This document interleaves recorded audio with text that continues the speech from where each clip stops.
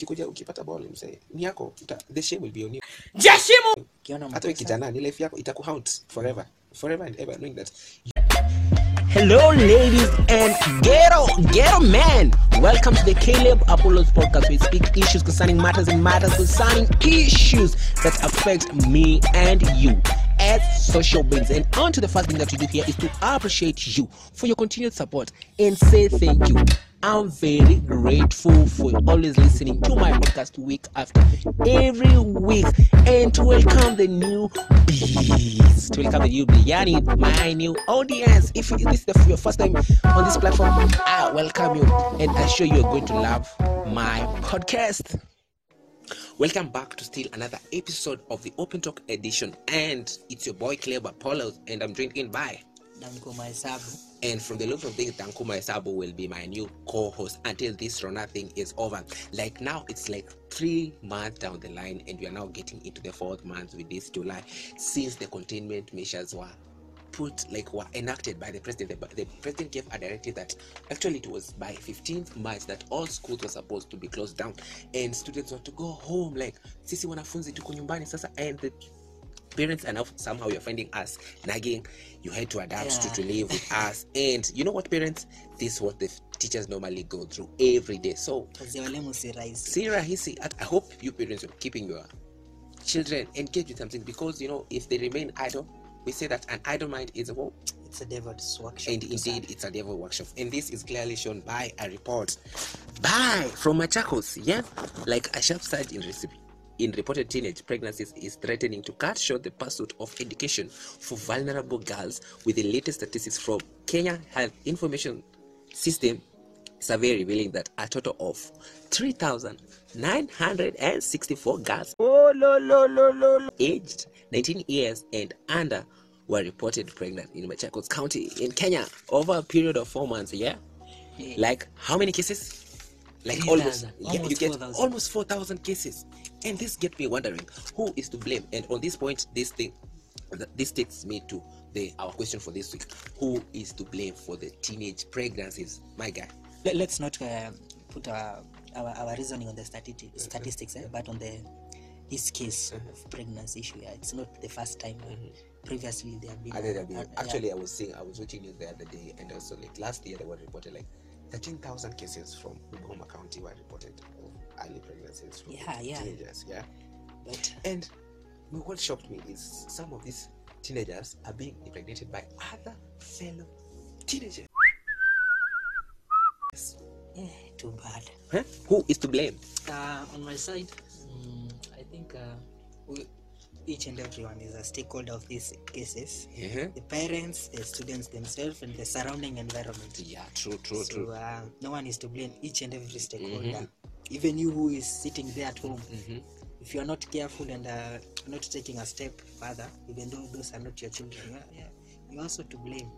Yes, and a lot of you, when I asked this question on my WhatsApp, came in and gave their opinions, gave their perspectives, and most of you are saying the fact of that these children are idle is the main factor that has contributed to these teenage pregnancies. And I tend to somehow agree and tend somehow to disagree with you. And also some of you are saying like the social media is to put the blame, but if we start playing this blame game, it will never end, and we have to take action. For example, a guy today I'm not going to mention names, because last time when I mentioned names, some of you were in the inbox pale. A certain guy came in and said like he blames the fact that the teenage are idle at home. And what if this pregnancy was a result of an assault? By the way, we need to weigh in both sides, the part of being idle and the part of what are you engaged in. Even though you are not idle, it's not a must. You must be idle so as you become a victim. So what you engage in mostly, because I don't think you can become that idle. Maybe will come into a coma if you're idle, because I think there's something always running in your mind. Yes, true. You can't be idle. You can't be that idle. So at that point, I got to disagree with the guy. And also, another lady came in and said like the blame is on the parents. And this was her argument, that the parents are not talking to their children about sex education. They rely on the information that is given to the children in schools. And so when they come home, they never bother to talk about sex. What do you think about that? First of all, during our time back in school, we used to have life skills, yeah. Yeah, life skills, and I bet it's still there because it's still there. It's still there. From when I was doing my research, I found out that it's one of the ways that the government is trying to introduce and to make sure that students get to learn, to get to know about sex and what have you. So I think when the students get to engage in lessons like life skills, yeah, that's when they get the courage to consult their parents, because on being on the side of the parents, maybe they are engaged in a lot of things. They find it hard to engage in some issues because it takes long to discuss and to put in and convince them about this topic. So as the students go through this life skills lesson, they chip in some topics about these things to their parents, and their parents put on some input. So yeah, I think we don't blame so much, put much blame on the parents. Okay, and speaking about schools, I remember back in the days when we were in school, there was a club by the name Chill Club. Yeah, I didn't know if you got to know. I didn't got to be a member of the Chill Club. It was only for class 8 and class 7 people, and back then I was in class 6. So by the time I was in class 7, it was already done. Yeah. So, and the Chill Club was thing. Actually, that's most of the people now got the vocabulary of chilling from that point. I can remember that we used to catch some days and they would say, "Me chill." We end up again in a box and "Me chill," and and it was a good initiative by the Red Cross community to help in this thing about sexual awareness. Yeah. And maybe you can tell us where did you come to know about sex? Who taught you about sex? As I've said earlier, it's through these life skills lessons back in school. That's where we came to know about the issue about sex, and also some things were taught in school like science. And because we had responsible teachers back at, they used to add on something separate from those that were in the syllabus. Yeah. So they found a time to the guideline of how they should teach. Maybe for now we can leave to that point. We shall come back to that point. Yeah. Then this final guy, another guy came in and said that the blame is on the children themselves, the teenagers themselves, because sometimes the children are left at home. The parents go for work, so they are left all alone. So the blame is on them. Then I'll come back to the same point and say that we should not blame the teenagers. But who have we left as the surrounding people? Those teenagers who have left on the company we have left our children in. So that matters a lot, because they will digest what they are seeing in the surrounding, except from those they see from their parents. They should parents should mold the surrounding that they are living their children in. It's a responsible and engaging environment. Okay, yes, that's nice. And I think the bottom line of this is sex education. The bottom line of these pregnancies, what have you, everything is sex education. Like, these children are lacking sex education. These children don't know anything about sex. The sexual awareness that you're supposed to give the children is what is lacking in our current community. And I am privileged to have a good mom, because everything about sex is her who taught me. Like, every detail you can ever think of, my mom always tell us about everything, like kila kitu. And maybe unacheki some of these students and peoples, unapata they learn about sex from their peers. And in an instant, I can give an example. Unaona watu wakirudi shule, there's a point when watu wana board mat, sijui hii tunapenda kuenda na mat zinakaa hivi na shule kikenge.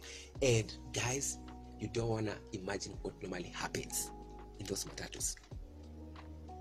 Like, students get intimate in the matatus, and wow. Na unapata kuna wazazi, like the driver and the clan boy, the makanga, they're only interested with the money. They're only interested in the money. What a sad community we have. I'll make my input on the matatu owners. Who are you? Who are you trusting with this vehicles? Who are you trusting with the traveling business with? So should put someone who is responsible. Yes, true. Someone who even after the end of the day is bringing profit. It's something that they are putting something positive in the community. They're displaying a good picture in the community. It's not all about the profit. But they are mindful of the moral values of our community as the African society. They are mindful of being ethical. Ethics. True. To implementing ethics in every part of life, in everything that we do. And guys, it's like I'm calling upon you, like, take action. It's time to take action and start teaching these kids about sex. Like, if you don't teach them, who ethic is there to teach them. They'll know about this packaging thing. Who else? Is it Boondocks? Boondocks. Boondocks is there. like Gengeton is there. Sorry to say, Pornhub is there, guys.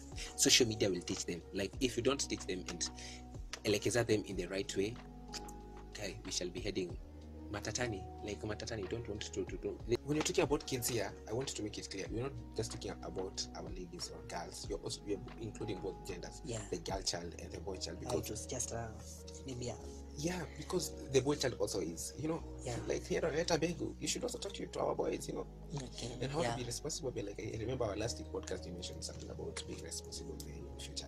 And also remember there's a podcast I did on phones, on phone addiction, on how you're left, you're addicted to our phones and you have no time for doing other things. And to the parent, I feel like it's time you come out and come up with things that to keep your children busy, and also to the children that are hearing this, because I know this podcast normally reaches to some of the teenagers also. Hey, mse ni life yako at the end of the day. Tusilaumiane. Ukiona makosa, ukikuja ukipata ball, mse ni yako, the shame will be on you. Ukiona makosa, hata wewe kijana, ni life yako itakuhaunt forever and ever, knowing that you uliharibu nini dream ya a girl child to mahali ndio tu na tu mikapa. Yes, yeah. So usione makosa ya mwenzio ungoje kufikia ndio take action. So whatever you see is not pleasing to the community, take action. Take action. Let's not play these blame games. If it's not right, fix it. Don't blame it on someone else. Don't put the responsibility on someone else. You can also be a victim one time. So guys, if it's not right, chill.